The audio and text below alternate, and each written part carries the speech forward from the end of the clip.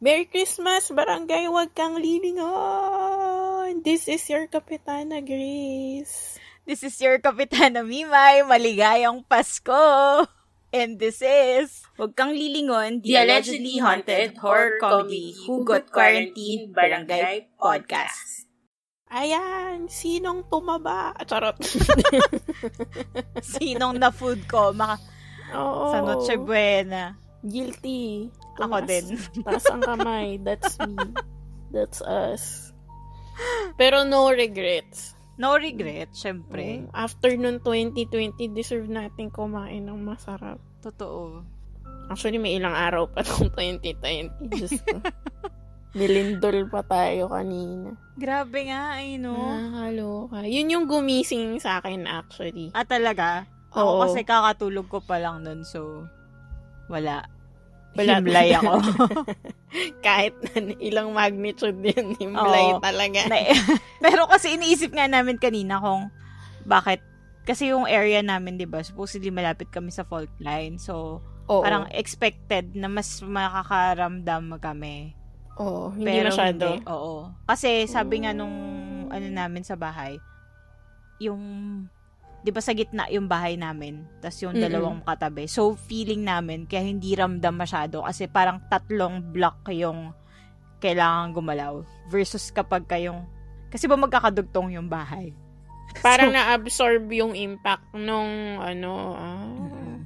strategic yung area niyo. Oo, na hindi ko alam kung, hindi naman ata pinagplanuhan, pero sadyang naging ganun lang. Kaya, alam mo yung sa cartoons, yung guguho yung sa paligid, tapos yung sa inyo yung matitira. Parang ganun.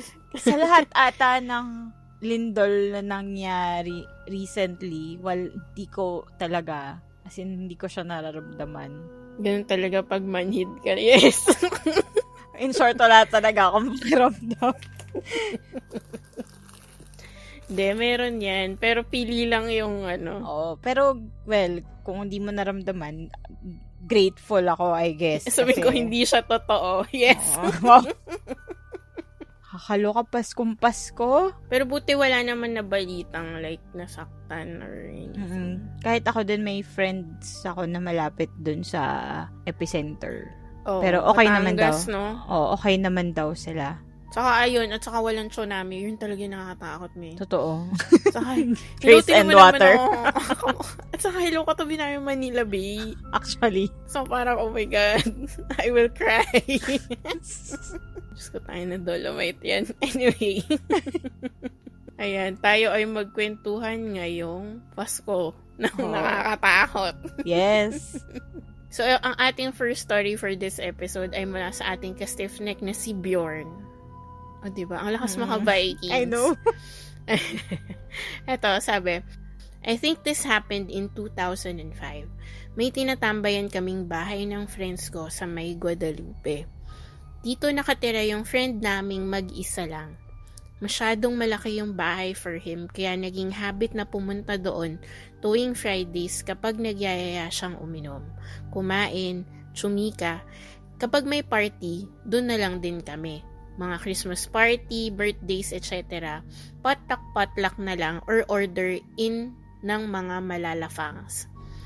One very casual Friday, as usual, andun na naman kami after office hours. Yung isa naming friend, tawagin natin siyang Mike, ay may dalang deck ng tarot cards. So, yung mga tao, excited at gusto magpahula ng kung ano-ano.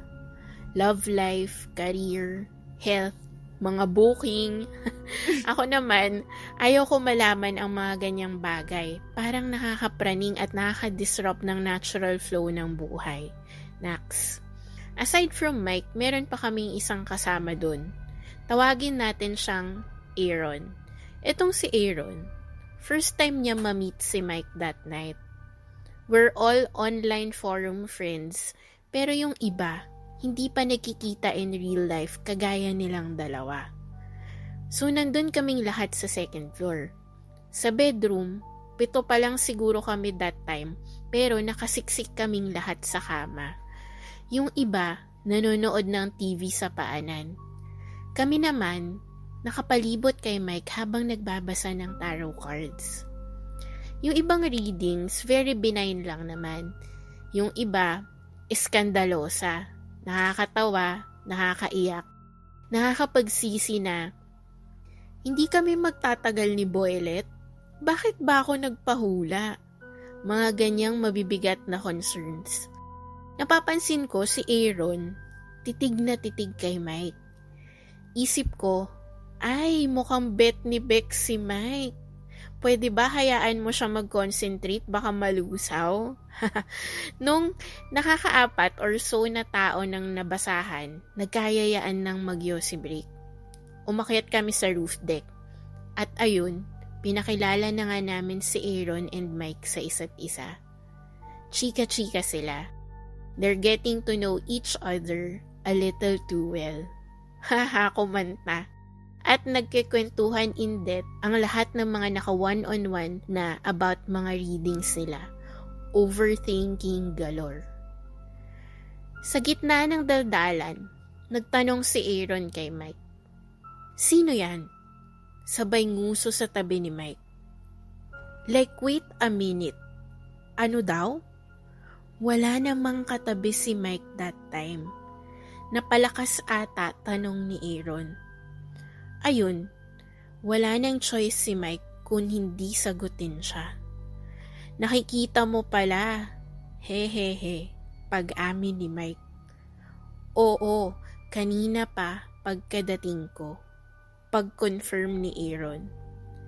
Now addressing everyone. May kasama ako lagi na quote-unquote bata. Kahit saan. Harmless naman siya. Tinutulungan niya ako. Tumahimik ang usapan pero mas maraming tanong. Paano? Bakit? Kailan pa? Halalalala. As if naririnig nung quote-unquote bata yung usapan kahit nagbubulungan kami, parang ewan lang. After the initial kilabot, nagbabaan na uli kami from roof deck. At ayun, mas marami pang nagdatingan sa mga friends namin. Na traffic, na pa-OT, the usual reasons kung bakit late. Tuloy ang tarot reading. Nung nakakarami na si Mike, may binanggit siya about tarot reading na para bang this is public knowledge.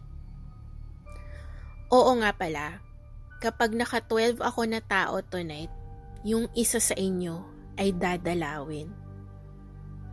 Nang ano daw? Dadalawin ng antok? Ng regla? Buwanan ba? Yung mga Bex, nakukuha pa mag-joke, nagpapalakas ng loob. Tough-toughan sila eh. Pero ako rin, na hindi nagpahula, na syokot ng very light. Like, totoo ba to? Bibisitahin kayo nung quote-unquote bata ngayong gabi. Hindi ko alam kung sino sa inyo. Kung maka-12 ako tonight, kung hindi, edi wali. Si Mike parang tanga. Natatawa lang amidst the half-panic, half-excitement ng mga bakla. Feeling nila biyukon ito at kung sino man na makapasok ng top 12 ay pwedeng hiranging Miss Universe Underworld. Ganun. Hindi naman kasi ina-expect ni Mike na ganito karaming gustong magpabasa. So ayan, nagkabilangan na. 11. Hindi na talaga ako sasali, bahala kayo dyan, gusto ko ng matiwasay na buhay. Nagliligpit na si Mike nang may dumating pang isang friend. Etong si Gerald, laging late, maaasahan talaga. Expected na namin, kaway-kaway sa mga taga-South. Nagpabasa din siya ng tarot kahit after namin siya sabihan about the top 12 rule. Kebs lang daw, hindi naman siya naniniwala sa mga multo-multo. Natapos ang lahat. Pack up na direct. Nagsiuwian sa kani-kanilang mga bahay. Well, yung iba, nagstay at doon na lang makikitulog. Damay-damay na lang daw. Sabayang dalaw. Operation Bantay Bata. Kinabukasan, nag-post si Gerald sa forums. Nagising ako ng madaling araw. Nakita ko siya sa gilid ng kama, sa may bandang paa. Maliit lang na bata, parang malnourished. Well, para nga siyang bata. Yung pagkakahoy niya sa akin, boses matanda na eh. Oh my God! Diyos ko, that bata. Creepy nung ending! Holy crap! May dinalaw nga. May dinalaw. Pero bakit? I mean, bakit yung top 12 rule? Laging may pang 12, no? Bakit kaya? Anong significance Oo. ng 12? Basta pag naka-12 siya, may dadalawin. Na isa. Hindi not necessarily naman, yung pang 12. Oo. Shit, oo nga, no? So, nagkataon na si Gerald yung nag-complete ng 12. Tapos siya rin yung binisita. Oo. Ang dami kong questions. Like, bakit kailangan may 12? Tapos, like, in one, like, kunwari, sa isang araw ba siya valid? Or, like, cumulative ba siya? No? Oo, na parang, within a week ba? Kapag naka-12 ako within a week, ganyan. Basta at some point, magpaparamdam siya dun sa isa. Oo. Tsaka bakit? Bakit niya dadalawin? Ang exciting. Part of me na excite. Tsaka anong purpose nung pagdalaw ng bata? Tsaka tumawag siya ng hoy. As in, gusto niya talaga magpakita. Pero boses matanda daw, min. Yun nga eh. Yun yung weird na bata pero boses matanda. Doon ako kinilabutan. Ano kaya nangyari? Bitin eh. Like, nung nakita niya, after ng hoy, may nangyari. Nawala ba? Or, oo. Diba? Kaya nga so many questions talaga. Tapos yun, forever siyang nakakabit doon kay Mike. Oo. Ang una kong naisip, baka guide siya. Kasi diba yung mga nagre-reading. Mga spirit guides? Oo, may guide sila. Pero ang weird naman nandadalaw siya. Oo. Oo nga eh, yun din eh. Kaya sabi ko, kung guide to, bakit siya mandadalaw? Tsaka yun nga, ano yung purpose ng pagdalaw niya? Pero connected kasi siya sa reading, kaya ako rin iniisip ng baka guide siya. Kasi yun yung condition eh, like pag may nabasahan na 12, papakita siya. Parang wala lang. I mean, for lang talaga, like, dadalaw lang ako, ganun. Kasunduan nila ni Mike. Daming question. Parang gag-guide kita sa readings mo. Pero every pero time hayaan mo ko na, Oo.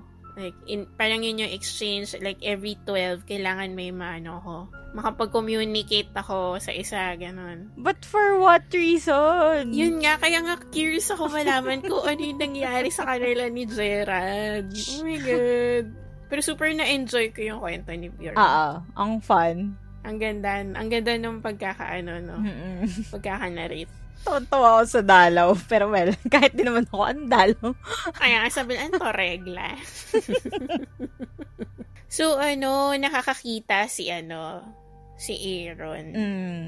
May sensitive siya. Tapos yun, di ba? Kung kunwari, nakikita naman pala ni Aaron yung bata, hindi ba counted yun as kung gusto lang magpakita ng bata? Hindi ba nagpahula ba si Aaron? Oo nga eh. Like, may nakakita na sa'yo eh. Dapat null and void na for now yung Pero hindi eh. Baka naman lang talaga, mahilig lang gumala yung bata. Pero sa'yo nung meet up nila, nainggit ako.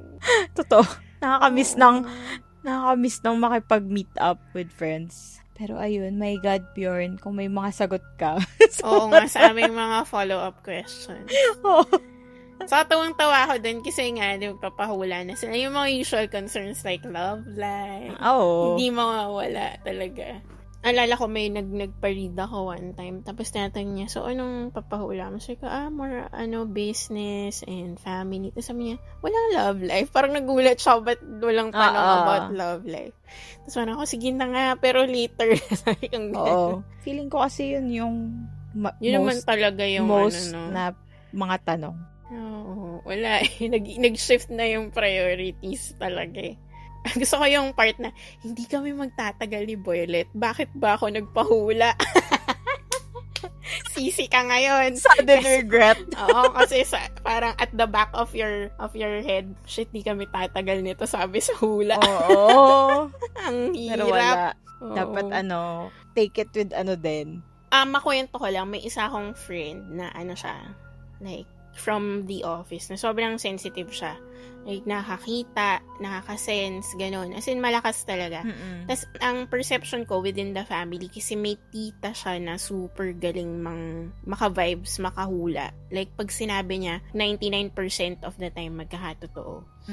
Tapos, syempre, siguro siya, sinamantala na niya kasi tita niya so walang bayad, I guess. So, nagpahula siya.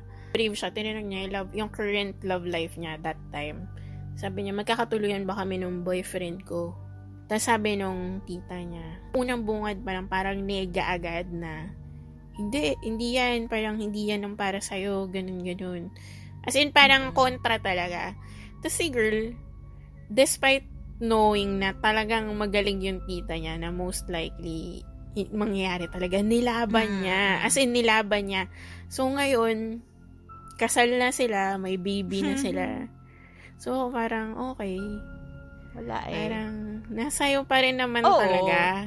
Kaya nga, di ba lang yung sinasabi na pag yung mga ganyan, guide lang, not necessarily, ibabase mo na yung mga gagawin mo. Pero yun parang may mga previous relationships na siya na hinulaan din ng tita niya, like, ito, mag-cheat. Ito, like, maglalast lang kayo ng, like, specific number of months. Tapos lahat yun nagkakatotoo. So, parang, may reason ka talaga na parang kabahan na, oh shit, sinabi niya hindi kami. Pero ito, parang niyolo niya talaga na parang, bahala ka, tita. Ilalaban ko. Nilaban niya talaga. Basta okay naman masaya siya, I guess, kung feeling mo na against yung fate, pero gusto niyo talaga, wala. Extra na lang. Extra laban talaga. Kumbaga na nga, ipaglaban mo na lang talaga. Totoo. Pero yun, wala. Yun yung kapalit pag na-curious ka dapat tanggapin mo anong sabihin sa'yo, diba? Tapos nasa'yo na lang yung kung gagawin mo siyang, like, tatanggapin mo na lang siya as is, or... Ikaw ba na-try mo na ever na may sinabi sa'yo na, alam ba yun, na sobrang sa'yo na, parang affected, na-apektuhan ka sobra? Oo. Talaga? Oo. Pero, ang nangyari, parang ganun din, parang rebelde feels na parang hindi ko to papayagan mangyari. As in, bahala ka dyan, universe. So far, okay pa naman. Kung whatever hula man yun. Like, hindi pa naman siya. Pag nangyari siya, at least masabi ko sa sarili ko na trinay ko, like, in-explore ko yung other possible options before ko isinuko kay universe na wala, hindi talaga. Ikaw, may ganong kang moment? Parang wala pa. Naman. Okay lang yun kasi very stressful siya. Like, andun talaga yung feeling na tayo na ba't ako nagpahula? Wala pa naman akong ganong na parang bakit ako, or siguro dahil lang din feeling ko iba kasi nakalimutan ko na din. Ayun yung advantage ng nakakalimot talaga. Feeling ko talaga yun yung dahilan kung bakit. Feeling ko nakalimutan ko na kasi. Kaya kasi ang problema, ang gift and curse ko, matandain talaga ako. So, parang, ako naman matandain ako, pero very selected. I mean, alam mo yan. Parang kung ano yung talagang gusto mong i-retain, yun yung... Pero ako, may specific hula sa'yo na sinama ko sa mga bagay na nire-retain ko kahit hindi ko naman hindi ko hula. Tuwang-tuwa lang talaga. Ito ba yung long time laging lumalabas? Oo, tapos napapalakpak ako pag lumalabas siya. Ako din. Yun, hindi ko nakakalimutan yun. Although, hindi man ako affected, pero ako, like, more on amused ako. Diba? Consistent kaya siya. Bigyan natin ng context yung listeners. hindi ako magme-mention ng names. Wala rin naman kasi. Wala pa tayong napapatunayan. Ako may mga teorya kasi ako dyan. Tapos tatanungin na naman ako ni Ira Kirisawa. Oo, sino yun? In fairness, grabe yun na naalala niya ako nga, nakalimutan ko. Okay, tamo. Payo kami nun baka na madali kaming makatanda na. Pero yun, sige, context. Pag tuwing nagpapa-reading ako, laging may lumalabas na specific card. Oo. Tapos yung card na yun is, ano yun? Knight of Cups. Cups, di ba? Knight of Cups. Oo, Knight of Cups. Cups nga ba siya? Oo. Cups, cups ba o pentacle? Hindi, Cups. Cups ba? Cups. O, kita mo, hindi ko na maalala ko ano. Basta, kita mo, mas tanda ako talaga. Oo, Knight of Cups siya. Lagi, every time. Tipong, makaklatch na parang, ay, malapit na matapos. Hindi siya lumabas. Okay. Tapos biglang, ayan siya. Oo, pag flip nung card, andun siya, tapos tatawa na ako. Andyan na naman siya. Magkakatinginan na kami na parang, uy, ayan na naman siya. Saka hindi to isang reader. Like, iba-ibang, tama, diba? Iba-iba. Consistent siya. Tatlong ibang magkakaiba. Tapos yung isa pa doon, like twice niya kanya ni-read, 'di ba? Tama ba? Tapos lumabas pa rin. So parang wow. Oh, as in a span of siguro mga 6 years na? No, 6 years. Oh, that same like iba't ibang deck, iba't ibang readers. Lumalabas talaga siya lagi. Andun siya lagi, correct. Tapos, yung plot twist nito, nung this year, nagpa-read ako remotely sa isang friend kasi nagpa-practice siya. So, parang support, sige. Oo. Tapos, hindi lumabas yung cups. How dare. But, yung plot twist nga, sabi ko sa'yo na yung lumabas, naging siyang Knight of Sword. Hala. Tapos sobrang siya naging sword. Oo. Tapos nung kunento ko sa kanya yun, sabi niya, yun daw kasing cups is para siyang matagal, slow progress. Tapos nung naging sword, kasi ang sword is parang, di man agad-agad, but na siya, immediate. Nanunusok na. Parang in the near future. Kasi sipin mo na, ilang taon na nating inaabangan talaga. si Knight of Cups, di ba? Na parang, Diyos ko, inside joke na nga siya. Tapos biglang naging sword siya this time. May dalawang suspecha talaga ako sa inyo. Yung isa, nababanggit-banggit ko na dito sa buong duration ng podcast. Tapos yung isa, hindi pa namin ma-mention to respect his privacy. Respect kasi privacy. Hindi man lang kayo memes. Pero yun. Diba, ang saya. Nakaka-amuse. Kaya parang minsan, yun, inaabangan na lang din namin yun kapag ka nagpaparead. Kasi nga parang, sige nga, tignan natin kung lalabas ba siya. Oo. Consistent talaga eh. Ang galing, no? Parang, what are the chances na ganun? Kasi kung 2 beses lang, pwede mo talaga i-contest na, coincidence lang. Pero ito, tuwing talaga, papakita talaga siya. Tapos nag-start yun, di ba? Nag-start yun lumabas nung kay privacy person. Oo. Diba? Simula nung pumasok siya sa buhay ni Mims, lumabas na yung card na yun. Kaya may mga theories si Grace kasi doon nag-start yun. Ito na lang, pag nag-meet up tayo, ikukwento ko yung mga theories. Para may aabangan kayong segment from me. May PowerPoint pa yung kasama. Kainis. Aray ko. Or baka naman si Joseph Tian na malapit na niya ma-decide kung magsistay pa siya sa Biringan or i-give up niya yung immortality niya to be with you. Yes! Pero ayun, mga amusing tarot stories. Oo. Kung may mga ganun pa kayo, like ito kwento ni Bjorn, yung kwento ni Mims, i-share niya lang. Lalo na sa mga nagre-read dito sa ating barangay. Naku, madami yan. Oo nga, kung nagre-read kayo, anong nun? Kung may mga strange, instance na for a person, like may pattern, ganun. Pero yun, uli kay Bjorn, kung masasagot mo yung aming mga follow-up questions, kasi sobrang, Oo. So, eto, mag-move on naman tayo sa ating mga shoutouts. Andito, ang first shoutout natin ay galing kay Kaki without an E, na Kaki din na hindi pangilinan. So, sabi ni Kaki, hello, share lang po ako ng story. Hello, mga naggagandahang kapitanas. Wow! New listener here. Sobrang ganda lang ng mga episodes. Pang-motivate mag-work. Nakakaantok kasi since konti lang yung tao na pumapasok. Daming learning sa mga bagay-bagay. Though I'm a scaredy cat pag horror movies, but never sa horror documentary.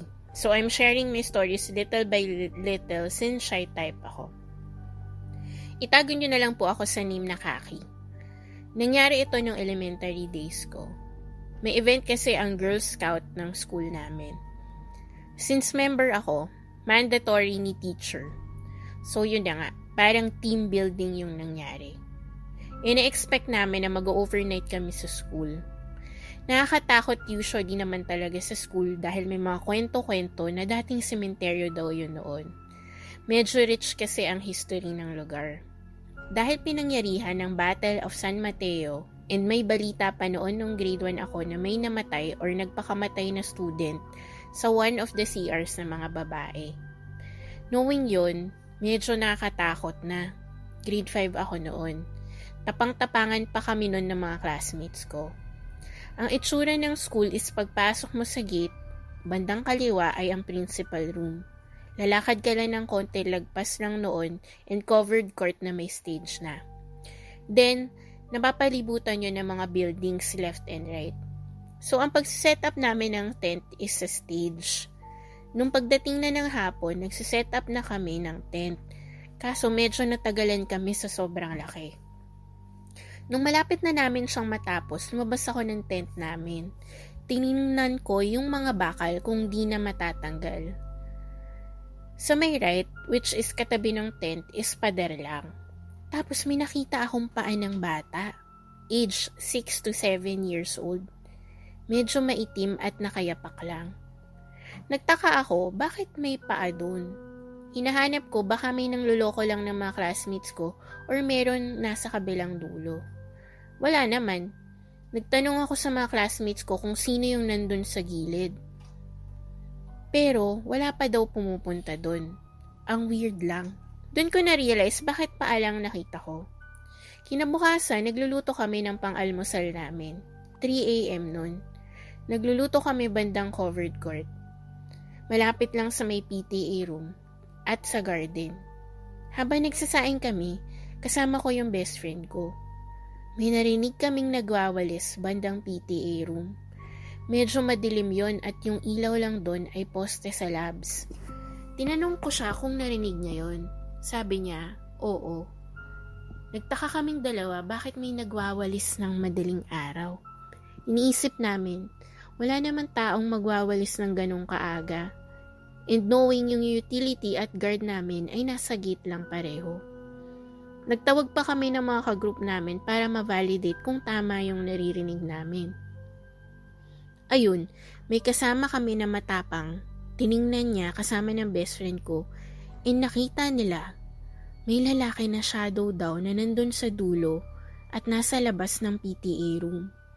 Wala naman nagwawalis. So nagsitakbuhan kami para pumunta sa teachers namin.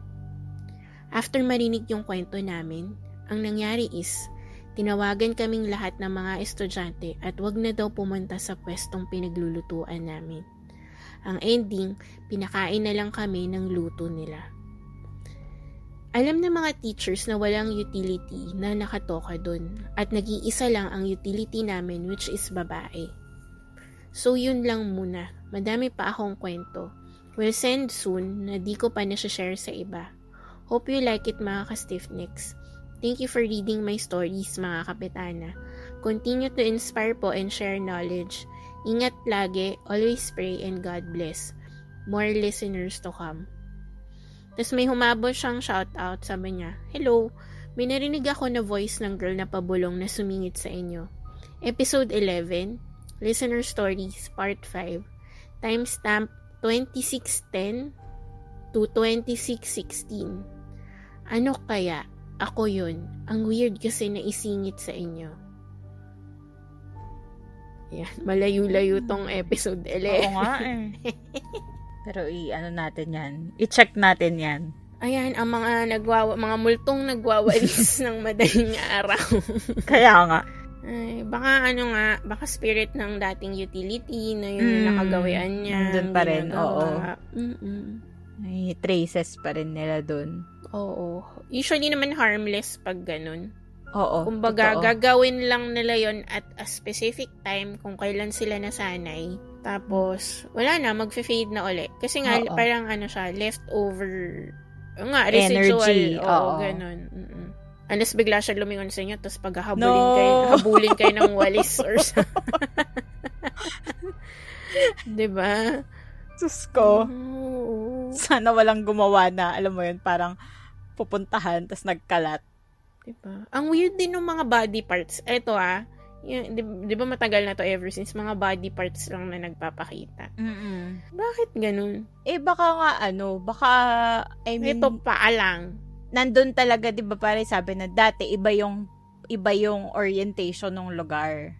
Oo, so kunyari may natayo ng structure, Oo. pero nandun siya usually. Like, mapuputol talaga yung image na ganun.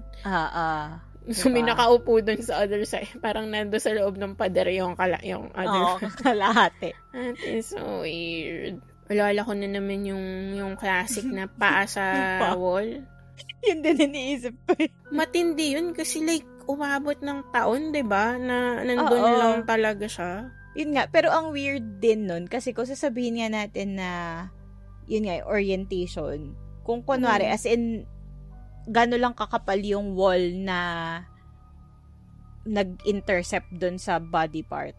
So, dapat, kung open space siya sa labas, makikita mo pa rin yung kalahati, yung kadugtong, oo. Oo, yun nga eh. Pero sabi naman daw, wala. Pag titignan mo siya sa other side, wala. Oo. So, ano nangyari dun sa other sa part? kadugtong. Oo. Naarawan. Nag-feed. Natuyo. Ang hirap naman. Diba? Kasi kung yun nga, kung concept siya ng, ng traces, makapaalang talaga yun. Anong ginagawa niya? Bakit siya nandun? Naputol yung paa. Tapos walang gumalaw sa kanya for the longest time. Ano kaya yung pinaka-weird na body part? Oo, or yung ganun na placement. Na parang tenga sa kisame. Or ilong. Tapos nakita mo sumisinga-singa lang yung ilong sa umaga. Yung nakakatakot ko kunwari kalahati, pero lengthwise. Alam mo yun? Oh my God. Parang help. Struggle. Parang ako yung naawa sa kanya. Tapos nakatayo. Wow, ano ka dyan, sir? Sabitan ka dyan, sir. May forum akong nakita sa Facebook. Nag-send siya ng picture ng, basically picture ng isang patay na tao na nasa kabaong. So, kita mo yung face, yung kalahati ng katawan, tapos yung edge ng kabaong sa bandang ulo. Tapos, may kita mo, may kamay, may weird hand. May weird hand na nakatouch doon sa ibabaw ng kabaong. Tapos, ang weird doon sa hand, hindi mo alam kung possibly kasi na-distort ng camera or something. Pero, sa unang tingin, abnormally long yung middle finger. Oh. Like, sobrang haba for... Like, may something na hindi mo alam kung like, if medical condition siya, sobrang haba talaga nung buto niya or something. Basta, it's not the usual hand. Oo. Tapos binasa ko yung comments. Ang catch pa dun, it's not just the abnormally long middle finger. Sabi daw, yung part daw, pag in-extend mo daw kasi yung photo, yung edge nung kabaong, nakadikit na halos sa pader. So basically, wala nang magkakasyang tao. Doon, kahit naka-side view pa or anything. So, ang point is, it's either disembodied hand siya or nakalusot yung hand from the wall. Oo. So, ako parang, hulo. Tapos, ito pa, may side story pa siya na allegedly daw yung bangkay daw na that specific person na namatay, kinulam daw. So, feeling nila like, baka daw kamay nung nangulam sa kanya. Weird, no? Scary. Interesting. Oo. Although sabi ko, parang wala na ba kayo ibang picture? Pero kasi nga, nahuli lang siya with one photo. Although, iniisip ko, sana nag-attach pa sila ng another photo. Like, kita yung buong kabaong, tapos kita mong wall talaga, ganyan. Oo. Pero ano naman siya, parang kung babasahin mo, like, iniisip ko kung scam ba to or invento lang. Pero kasi yung tone nung pagkikwento nung nag-post, humihingi siya ng tulong talaga. Like, gusto niyang malaman kung ano yung what happened. Like, kung may makakaano daw, may expert daw na makapagsabi bakit, kung nakulang ba daw talaga yung kamag-anak niya or something. At ano daw yung ibig sabihin ng kamay. Oh, pero scary yung hand. As in, parang, bakit ang haba ng middle finger niya?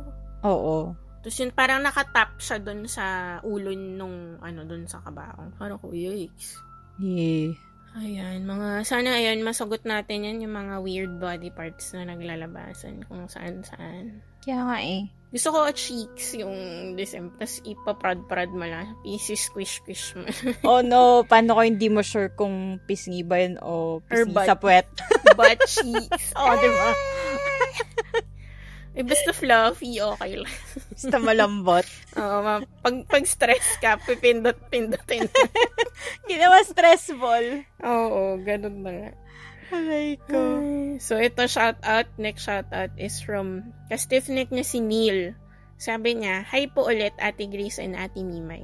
Gusto ko lang sana ikwento ang mild experience ng ate ko sa TUT, which is school ko rin ngayon. Ang classes niya po kasi that time is hanggang 9 p.m. So, last period na po nila yon. And dahil last period na, antok na raw siya at gusto na niyang umuwi. Nagle-lesson yung prof niya sa harap while siya nakatulala lang. May bigla raw pong dumaan sa gilid niya na nakapang sundalong attire. Pagtingala niya, Japanese soldier daw po ito na pugot ang ulo dahil may flag sa uniform niya.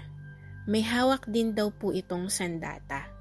Bayonet ata ang tawag doon. Tapos, nag-march lang daw po ito back and forth sa harap ng classroom. May blockmate yung ate ko that time na halatang nakikita rin yung sundalo dahil namumutla and nanginginig siya. In fairness naman sa ate ko at sa blockmate niya, natiis nila kahit 45 minutes pa yung class nila. Pero di na siya nag-enroll sa mga classes na ginaganap sa building na yun. Isa kasi yun sa pinakaunang buildings ng school. Anyways, yun lang po at salamat po if mabasa itong kwento. PS, sorry hindi na ako nakakapakinig regularly dahil sa stress and ACADS. Di kasi ako nakakapag-focus kapag pinagsasabay ko yung aral and wag kang ligon. PPS, sana magkaroon na rin po ako ng first-hand experience. Pray for me. Nako, yan ang sasabi natin. Be careful what you wish for. Nako po. Hindi always exciting. Hindi siya. Depende sa nature ng magpaparamdam sa'yo. True. Grabe yung nakaka-elibs na for 45 minutes, tiniis lang nila yon yung vision na yun. Wala, dead man lang talaga. Parang ko yun, it's either may itulak akong klase, tumabi ako sa kaklase ko, or magsisigaw ako na, hindi nyo ba nakikita yung nakikita ko? Nagwala. Pero wala. Feeling ko yan na lang din yung pipiliin mo na lang yung priority mo that time. Baka pag may nag-race, wala na. Distracted na kayo lahat. I mean, hindi ka na makaka-concentrate kasi. Tapos, alam mo yun, when nagmamarch siya lang naman siya. Pero kahit nawala siyang ulo, men. Ito yung weird. Kunyari, kinagisnan. Ito yung explanation uli, na kinagisnan na kasi nung kung sino mang spirit na yun. Yun nga, nagdidrill siya. So, nagmamarcha siya. Pero kasi, pugot na yung ulo niya. So, bakit umabot dun sa point na yun pa rin yung dahil sudden death siya? Baka. Biglang habang nagmamarcha siya, may tumagpas ng ulo niya or something, gano'n. Baka, siya, like, lost? Parang, na baka yun talaga yung routinary niyang ginagawa. Pero yung wala na siyang pakialam kung wala siyang ulo or what. Assume natin na kung pugot yung ulo niya, hindi, syempre, sino ba namang okay kung pugot yung ulo, diba? Oh. So, parang, baka hindi pa nakaka-cross yung kaluluwa or what. At saka yun lang yung alam niyang gawin. Oo. Or baka yun na lang talaga yung option. Mag-march na siyang pabalik-balik. That is so sad. Sana may mag-guide sa mga ganito. Like, isipin mo, kung Japanese soldier siya, gaano katagal nang tagal na nun. Yung, diba? Like, wala man lang makapag-guide sa kanya na, dude, tapos na, wala nang gera, or, alam mo yun, like, you're dead. Grabe, 45 minutes, man. Kung ako yun, namutla na talaga. Kaya, ma'am, itigil na natin to, ma'am. Utang na loob. what if talaga, yung teacher mo, nakikita niya rin, pero wala. Kasi priorities so wala siyang pakialam. Magle-lesson ako dito. Oo. Grabe, no? Kasi ba minsan may ganun din tayo na parang i-ignore natin. Kumbaga parang, as in, na lang, do not address the elephant in the room. Oo. Yes, exactly. Ganun na lang. Gugustuhin mo ba na ikaw yung mag-disrupt sa klase na parang, ma'am, meron po naglalakad dun sa isang tabi. Pagkatao lang, ma'am. Magmamarcha po dun. Japanese soldier siya, ma'am. At wala panggabi pa yung class nila. Buti yung pinakagabing class na naranasan ko hanggang 7 lang. Tapos yung natataon ako sa mga prof na ayaw na nilang sagarin yung 7 kasi uwing-uwi na rin sila. So usually mga 6, na yun, like, sige, homework na lang yun the rest. Unless exam. Unless exam. Kayo talaga, gabi talaga. Kami 7 to 7 talaga Kasi usually yung mga napupunta sa 7, yun pa yung mga lab, ganun. So, wala. Tatapusin mo. Minsan di ko na alam kung ano na nangyayari. Alam mo yung pagdating ng 7, parang lutang na ako, men. 7 to 7 klase, May ganun kaming SEM na as in buong SEM, 7 to 7. Na parang, shucks, gusto ko na lang humimlay.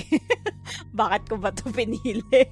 Saturated na yung utak mo. Naka-autopilot na lang ako. Well, nalagpasan natin yun. So, congrats. Trot. May realize nyo naman kasi na yung mga daily grind nyo sa school na halos sukuan nyo na parang, oh my God, maghapon ako nag-aaral. Pag nasa real world na kayo, like yung mga anuhang deadlines, talaga, mapapasalamat kayo na parang, shit, buti na train ako. Na-ready ako. Or iisipin nyo, wala pa pala yung hirap ko nung undergrad. Komportable pa tayo nun. Oo. Komportable pa nung undergrad. Ma-appreciate nyo talaga. In fairness naman sa iba, baka rin naman kasi may pinagdadaanan nung time na yun. Pero, yun nga, i-treat nyo yan as like training for real life encounters na sa trabaho. Kasi grabe talaga minsan yung demand. Hindi naman sa pinapahirapan lang kayo. Pero kasi nga, iba na yung demand ng trabaho. Like, may kontratang involved na, may perang involved na, hindi na lang ikaw. Totoo. Oo, kumpanya nyo na yung involved. So, hindi mo siya pwedeng i-drop or i-incomplete or something. Totoo. Pag yung tipong, ayoko na. Di wag ka nang pumasok. Pero syempre, given that, kapag ka, diba, ano din kayo na alam nyo kung kailan nyo kailangan magpahinga, ganun. Or kung talagang necessary nang mag-quit. Oo. Kasi hindi nyo na talaga kaya mentally, physically. Oo. Like, kung pride na lang ang nagpapastay pero mentally hindi na kaya, mahirap din yun. Oo, syempre. Baka iba rin ang kalabasan. Totoo. Lalo na ngayon sa work, Diyos ko, napaka-struggle ng work ngayong taon. Yung kahit sabi mo, ay, naka-work from home naman kayo. Grabe, parang mas ngayon ko naramdaman yung pagod. Totoo. Kahit nga daw sa mga kahit yung mga Zoom classes, ang hirap daw mag-absorb. Oo naman. Diyos ko, hindi ko ma-imagine. Ako rin. Kasi hindi ako yung tao na, alam mo yun, mabilis ako ma-distract kung like virtual, kailangan in person. Good luck, mamaya wala nanonood na lang ako sa isang tao. Oo nga, lalo na kung may option naka-off yung cam.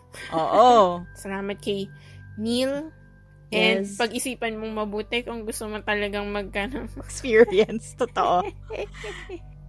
Okay, so, ayan na. Move na tayo sa ating next na story.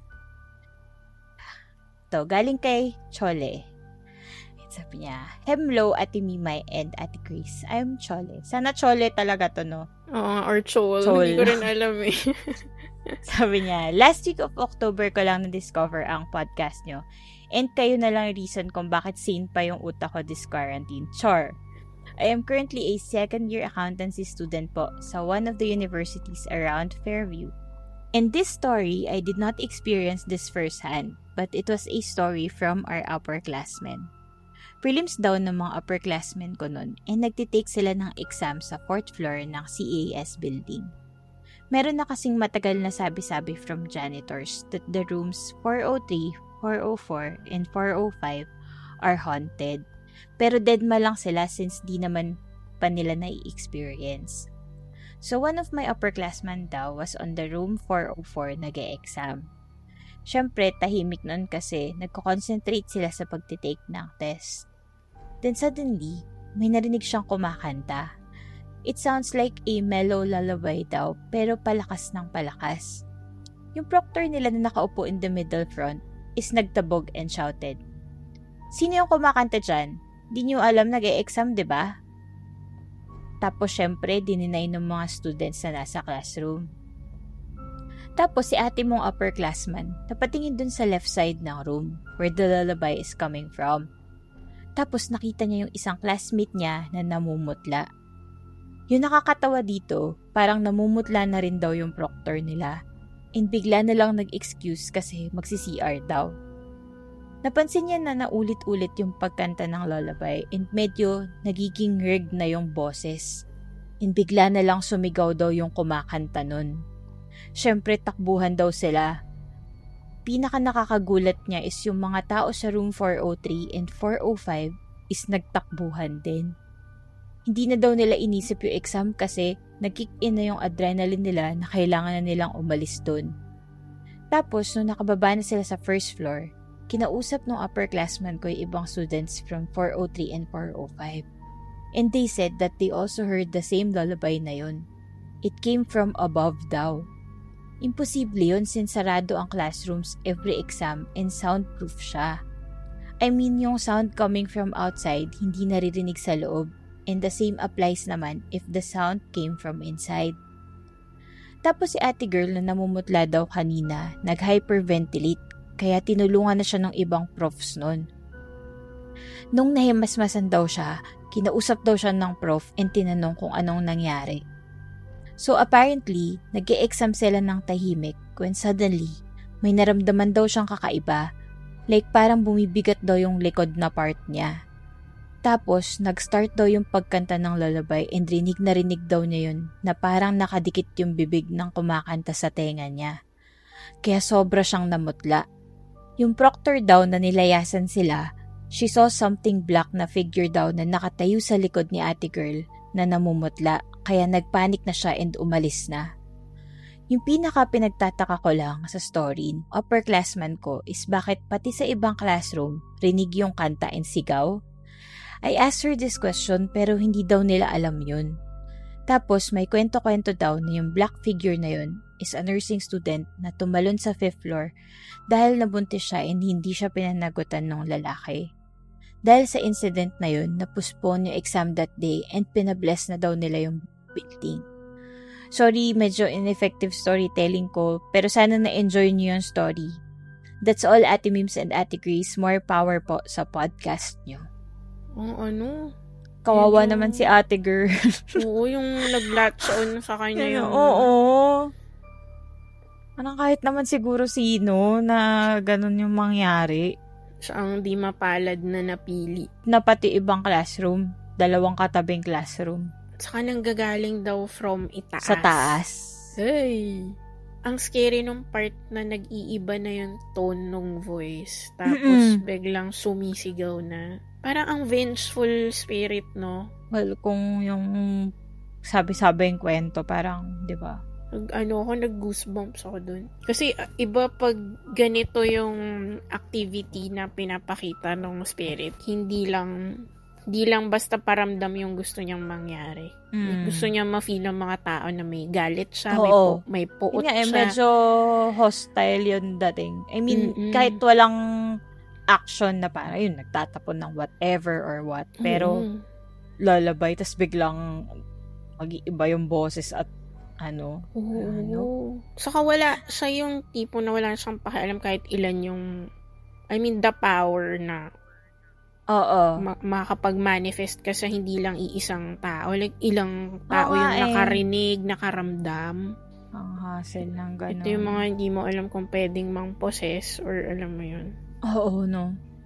Pero buti naman naisipan agad nung na ipabless. Sana nag-effect. Kasi hindi niya, parang wala nang follow-up like kung effective siya or kung may napaparamdaman pa rin.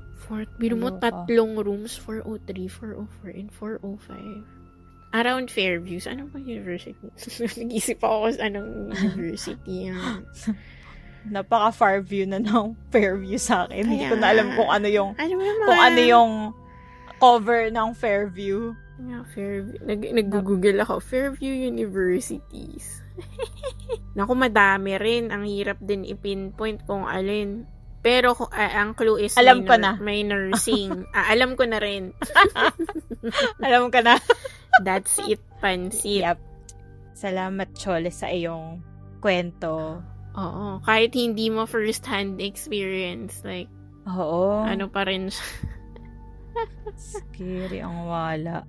Tapos, ang timing pa, prelims nila, men. Baka naman gusto lang kayong is iligtas sa exam.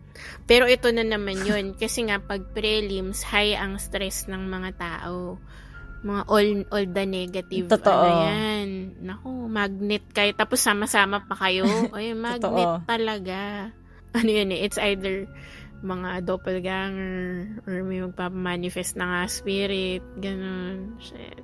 Ano kaya pag ganyan? Well, feeling ko maski ako parang labas na lang tayo. Kung kanina nagawa nila i-ignore yung sundalong nagmamarcha. Oo. Isipin mo, makakapag-exam ka pa ba na naririnig mo? Tapos parang nakabulong na sa tenga mo. Kawawa Pwede si ba? ate. Tatarayan mo pa si ate. Pwede ba? Patapusin mo kung mag-exam. Correct. Okay, so ayan na. Na tayo? Shout out. So, ito. Shout out galing kay Martin. Sabi niya, here's a personal experience na medj wild and sounds made up. But I swear, it isn't. Freshman year of high school. The weeks leading up to intramurals were always hectic. It was always loud in the quadrangle and gym, where multiple sections vied for spots to rehearse their dance numbers for the street or cheer dance competition. Dahil medj artsy ako and ayaw pawisan, I volunteered to be part of the props team. So while our class was rehearsing, we were in our classroom making props.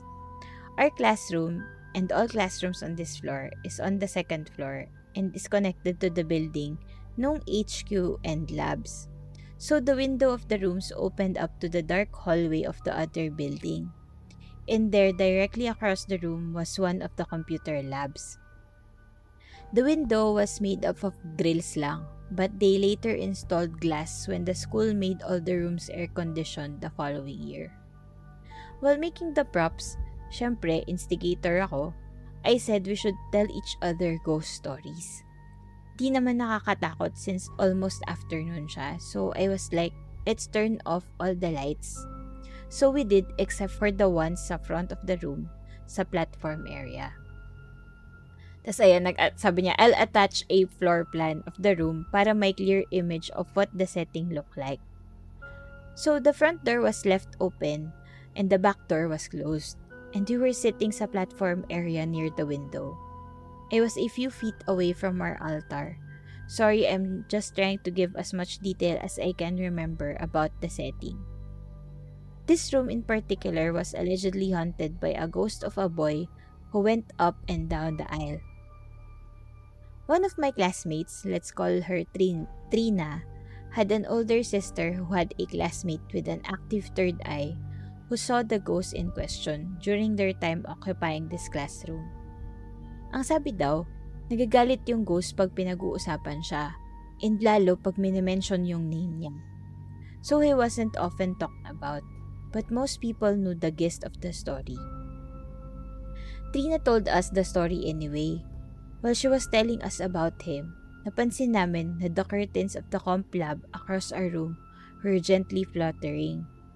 That was odd since no one was inside that room and the lab itself is supposed to be closed. The lights and aircon were all turned off and that room didn't have a single electric fan. My classmates were getting scared na, pero ako deadma. Dinededma na lang din nila and we continued on with the ghost stories. But it catches your attention kasi. which is why mapapatingin ka talaga in that direction. So I was sitting closest to the window, a few feet away lang from our altar, and from the corner of my eye, I saw a girl with long black hair, dressed in white. Akala ko pa nga nung una naka-gala uniform siya.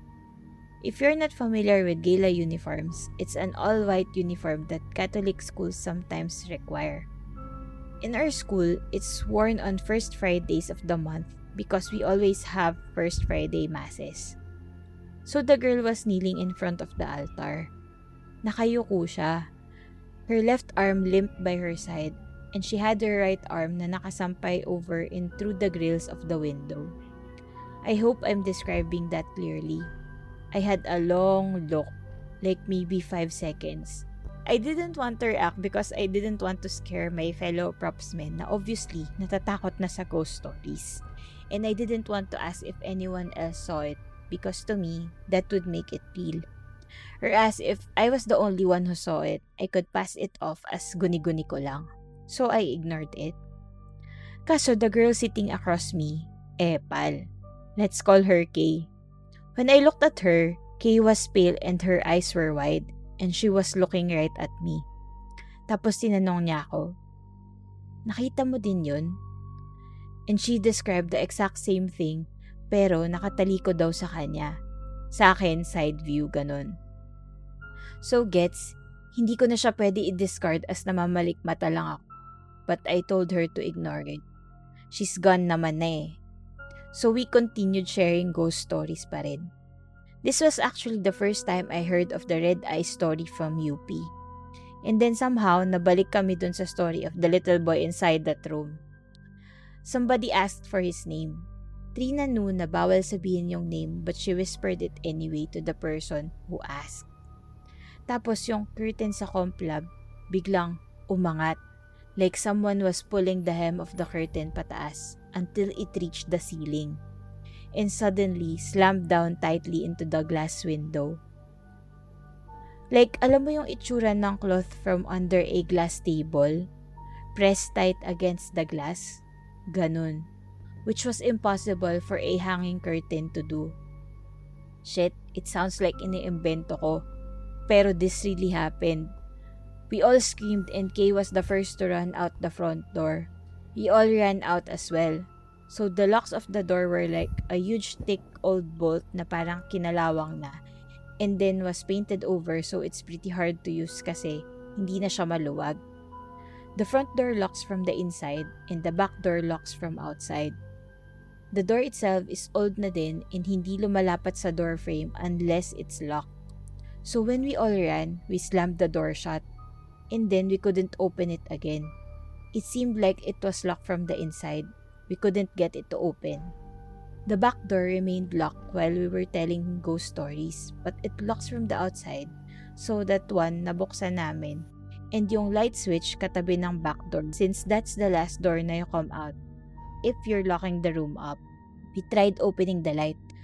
Ayaw bumukas ng mga ilaw and even the ceiling fan was slowing down.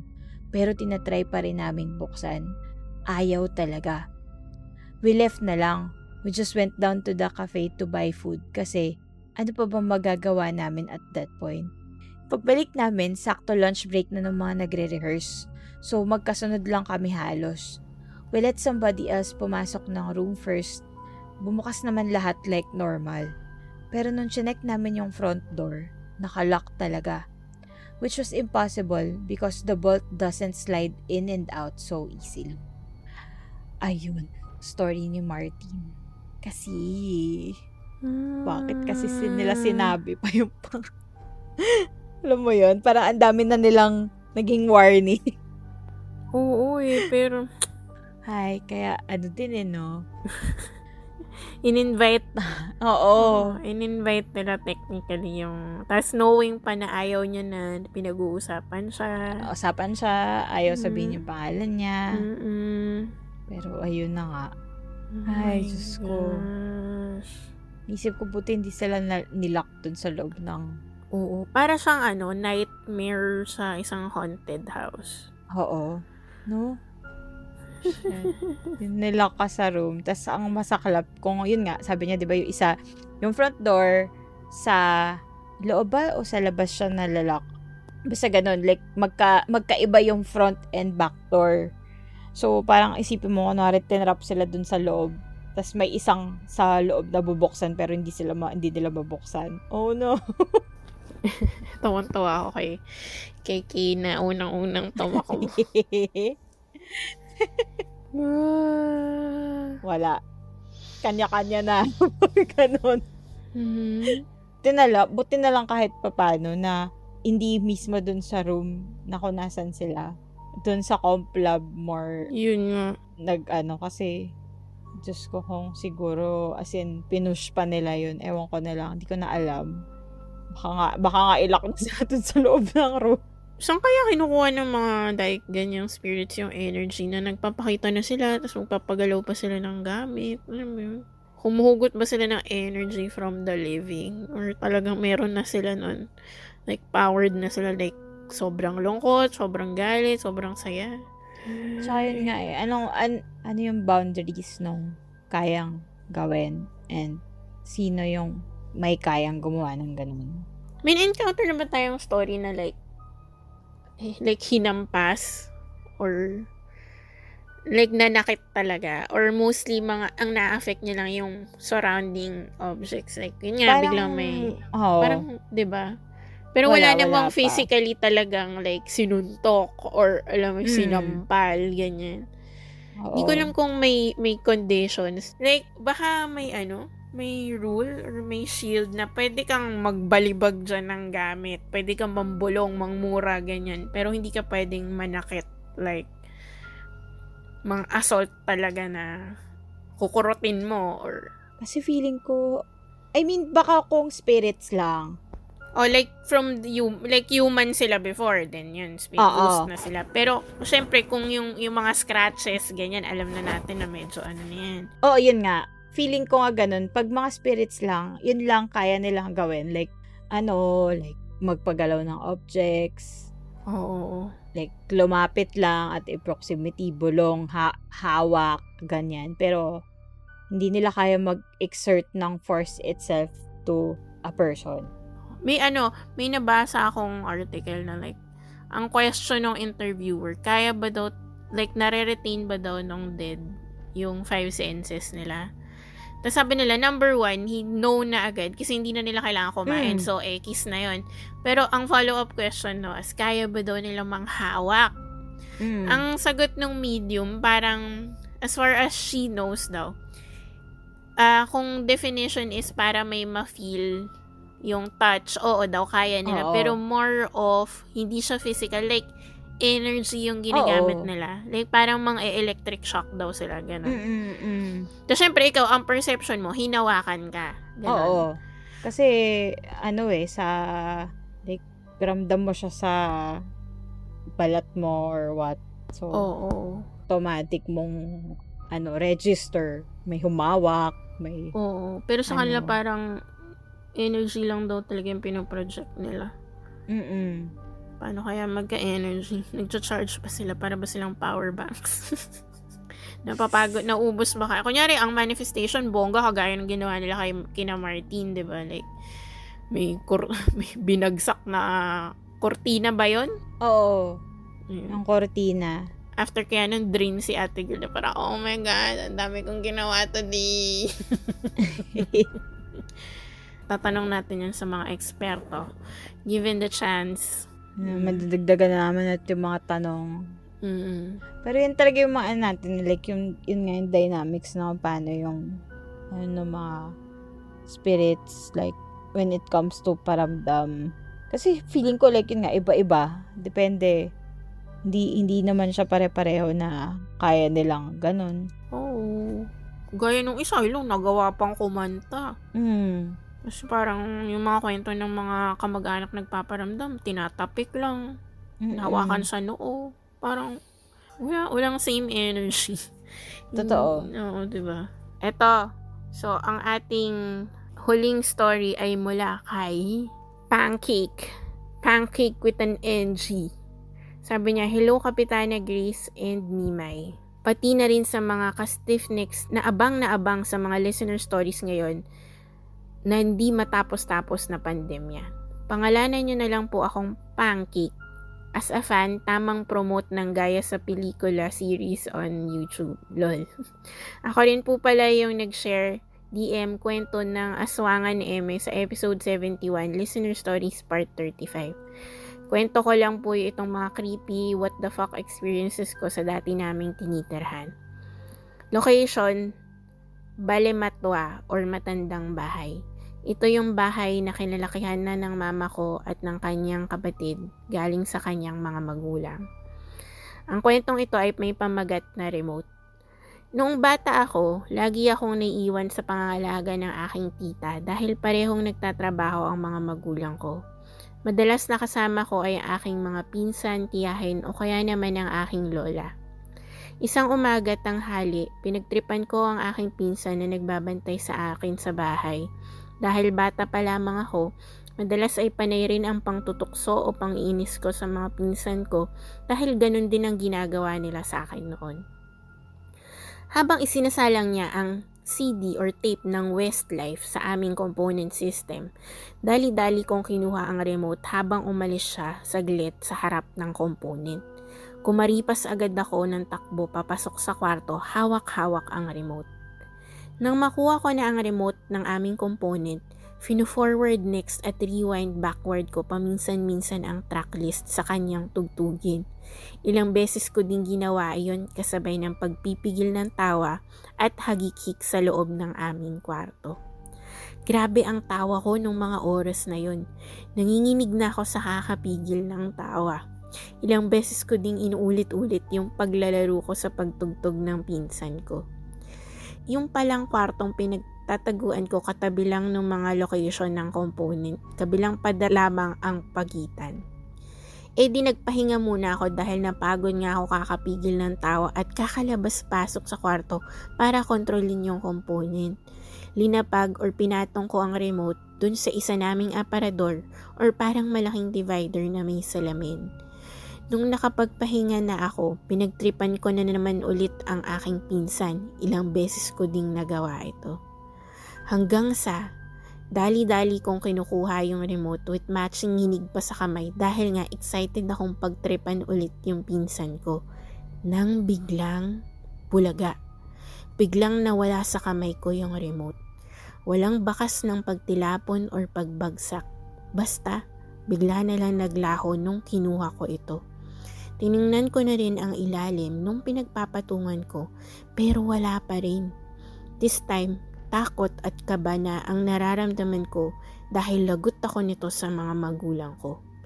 Grabe yung what the fuck moment ko dun since bigla na lang talagang nawala na parang bula at dahil mapapagalitan ako ng parents ko kapag hinanap na nila yung remote. Kinagabihan, ayun nga, tinatanong ng tatay ko kung nasa na nga ba yung remote, kung saan ko ba to nilagay. Sinabi ko ang lahat mula sa umpisa, pang titrip sa pinsan ko hanggang sa bigla na lang naglaho sa may kamay ko nung pagkakadampot ko ng remote. Parehong ayaw akong paniwalaan ng mga tao sa bahay kaya ayun. Nakuha ng masira ng component naming since na-stuck na, wala nang gumagamit at ayoko na rin gamitin nun dala ng trauma. Fast forward to many years, di pa ako nag-aaral nung mangyari yun pero makalipas ang ilang taon na nag-aaral na ako. Naglinis at major cleaning yung mama ko sa kwarto. At ayun, biglang nakita niya yung remote nung component.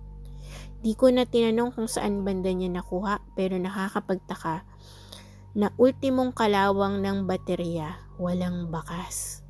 Madalas din palang tuwing may hinahanap ako o kami na gamit o laruan, sa una hindi mo makikita o mahanap, pero kalaunan, pag di mo nahahanapin or kailangan, bigla na lamang itong lilitaw dun sa lugar kung saan namin kinalkal o hinanap dati. Sinabi ko na lang sa sarili ko na ganun lang talaga at di ko iniisip na paranormal shits yung ganun hanggang umalis kami doon. Feeling ko talaga may something dun sa kwarto na yun. Naalala ko lang since nagkaroon ng manika episode. Nung bata pa ako, nagkaroon ako ng panaginip na super vivid. dun sa panaginip na yon may manika or something, or more like tsakadal, na ginagapos ako sa loob ng box at sinasabihan na hindi ka love ng mama and such. Hence, the reason why may phobia ako sa mga manika at small or kulob na places way back then. Naalala ko din na nung naglalatag, natutulog kami sa location ng component, nananaginip ako na sinasakal ako ng maliit na manika or something pero napaka-vivid. Nagsisigaw ako noon pero walang lumalabas sa bibig ko hanggang sa mag-blackout na lang ako. Di ko alam kung panaginip na sobrang vivid lang yon or what, pero parang after nung panaginip na yon, never na kami naglatag or natulog dun sa location na yon. Ayun, ang unang kwento sa maraming kwento na ipinadala sa atin ni Pancake. Yes. Na may layout pa. Kung makikita niyo lang naka-PDF siya. Correct. With background images. Ang taray, di ba? Oo. Effort na effort. Diyos ko. Kakaisa mo kasi yung trip mo, Pancake. Kaya nga. Baka pati entity na buisit na sa'yo. Parang hindi na makapakinig ng ayos. Kaya nga pa sabi, talaga, ganun. Kulit-kulit mo ayaw mo napakapasaway mo talaga.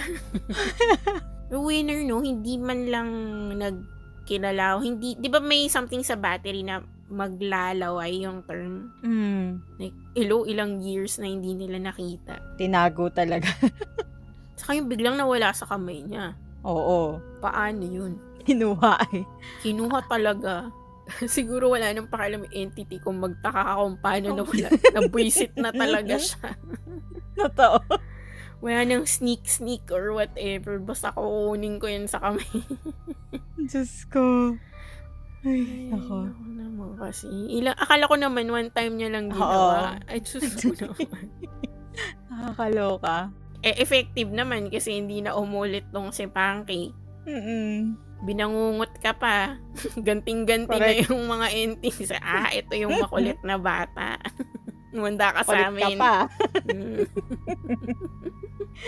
Ay, nako. Makukulit na ba? Kung yan, hindi man palo ang nakuha, hindi man pagalit, minulto ka naman. Pero hindi mo rin masabi if multo siya, no, probably, like Encanto or something. Usually, di ba pag may mga ganito na mga gamit na nawawala at bumabalik. Encanto. Oo. Either duwende or pinaglalaroan. Dito kaya nanggaling yung kasabihan na pag hindi mo hinanap, kusang lalabas, magpapakita. Ganun. Baka pwede, oo. Kasi nakakaloko yun. Kung saan nila daw hinahanap, to syempre hindi nila makita. After a few days, biglang dun diba? Sa akin, ganyan yung madalas nangyayari. Lalo na kapag alam na aalis ako or mawala matagal. Ikaw ang pasaway na bata. Diyos ko naman, yung kwarto ko, hindi naman ganun kalaki na para hindi ko malibot yung lugar na paghahanapan, di ba? Tapos biglang pagtingin mo, oops, andito na siya. Okay, thank you. Saan kaya nila dinadala, no? Like, sinasama nila dun sa... Sa alternate universe. Oo. Imagine mo, may iba't ibang Encanto na may ano-anong dala. May remote, may underwear. Tapos nagdi-discuss sila, sino naman ang buisit sa'yo? Sino ang pinagtripan mo? In fairness naman yung akin, dahil di naman ako nang bubisit. Ano lang siya, nangyayari talaga siya pag yung aalis ako na matagal. Aalis ka. Baka nga nag-ano siya. Huwag kang aalis. Paano kaya kapag after nitong pandemic, no? Hala ka, baka hindi lang yun yung mawala. Uy, wag naman, baka tipong maleta ka yung mawala. Or yung computer mo, biglang pagdating mo, wala yung buong setup. Ninakaw na pala. Ninakaw niya. Dinala niya sa other world. Ay, Diyos ko. Iisipin mo ang petty, no? Na parang ba yan? Wala. Pero kasi madidisrupt talaga yung mundo mo pag mga ganyan, mga nawawalang bagay. Oo, Diyos ko. Lalo na nung, tipong the night before ka alis, ilang oras na lang, tapos biglang mawawala pa yung mga kailangan mong gamit. Tapos pag-aawayan nyo pa kasi, nasa yung sino kumuha ng ganito? Mabubulabog pa lahat ng tao kasi hahanapin. Tapos sabihan ka, huwag kasi yung bunga nga yung pinanghahanap. Ikaw pa yung papagalitan, no? Pagagalit pa. Tapos nakaganti na yung entity kasi ikaw siya na yung locus laughing na. Ay, no. Ayan. Mukha namang natutunan na ni Pancake ang kanyang lesson. Matapos yung magpigil lang hagikik. Ayan, siya tuloy ang... Pero at least for me, harmless pa yun. Oo naman. Oo naman. Kung yun lang ang trip. Hindi naman tipong mga pera or ATM, ganun yung nawawala. Diba? Sabihin, ganun pala, Mimsa. Uy, wag naman ganun. Iniisip ko tuloy, may specific entity kaya na gumagawa nito? Like, specific entity lang. Oo, no? Niisip ko kasi baka duwende, gano'n. Oo nga, most likely nga sila. Kasi diba sila yung maano sa mga, mga items. Attracted daw sa shiny I guess objects. sila yung Ang kulit din, no? Parang yung sa Harry Potter, yung creature na, ano bang name niya? Basta yung sa mga gold, parang parang platypus na hindi. Kalimutan ko kasi yung name niya. Pero yun, tinatago, tapos binabalik din naman. Wala, bubisitin ka lang talaga. Oo, ganun lang talaga. Oo. Pero wala pa naman ako narinig na ulam nila na wala. Totoo. Yung nakakaloko nun. Bagong lutong ulam na wala. Ito yung mga medyo makakulit na situations na nagko-coexist lang kayo tapos nagkukulitan lang talaga kayo. Correct. Basta harmless naman. Oo, harmless fun. Totoo. Fun for them yun. Oo. Well, nakaganti naman kasi ikaw nag-fun ka rin, di ba? Naglaruan mo yung... peg. Yung tripan mo yung pinsan. Pero ayun, thank you kay Pancake. Sana walang mga tinagong laruan dyan or mga napamaskuhan. Ayun. So, doon muna namin tatapusin ang aming episode for tonight. Para naman maipagpatuloy nyo ang saya ng Pasko. Oo, at siguro, kailan natin ito marirelease? Bukas, oo. Paano na lang? Pa-belated Merry Christmas. Correct. Pero ayun, so, alam nyo na ang ating usual na sinasabi na kapag meron kayong mga listener stories, reactions, topic suggestions, ayan, bilang magta-2021 na, for sure, marami naman tayong pag-uusapan. Kahit kung may gusto kayo i-share sa amin, feel free to message us sa aming Facebook and Instagram sa @wagkanglilingonph. And then kung medyo mahaba-haba yan, kagaya ni Pancake na nag-send pa in PDF form with all the necessary information, ayan, pwede nyo i-send sa amin sa email sa wagkanglilingonph@gmail.com. Correct. And kung gusto nyo rin kaming i-message ng mabilisan, you can tweet us via our Twitter account. It's @waglilingon. And para sa mga gusto pang paabutin ng 2021 yung pagka-mysterious nila, pwede nyo pa rin naman kaming ma-reach via our Curious Cat account. It's curiouscat.me/waglilingon. So, ayan. Hindi na namin papatagalin pa to kasi for sure mahaba-haba na rin to. Relatively. Correct. So, ayan. Merry Christmas! Merry Barangay Wagkanlilingon. Yes. At na naman tayo, mag-ready na tayo sa ating mga general house cleaning para sa pagsalubong ng 2021. Huwag kayong mang-titrip ng mga pinsan. Totoo, dahil baka may mawala kayong gamit. Pero, ayun, sana naging masarap ang ulam nyo kagabi, nung isang gabi. Noche Buena, ayan. At sa ulit, medyo noche naman. May panibagong laban Correct. Pero, ayun, thank you guys sa pagsama sa amin ngayong episode na to. Thank you. This has been your Kapitana Mimay. And this is your Kapitana Ninang Grace. And this has been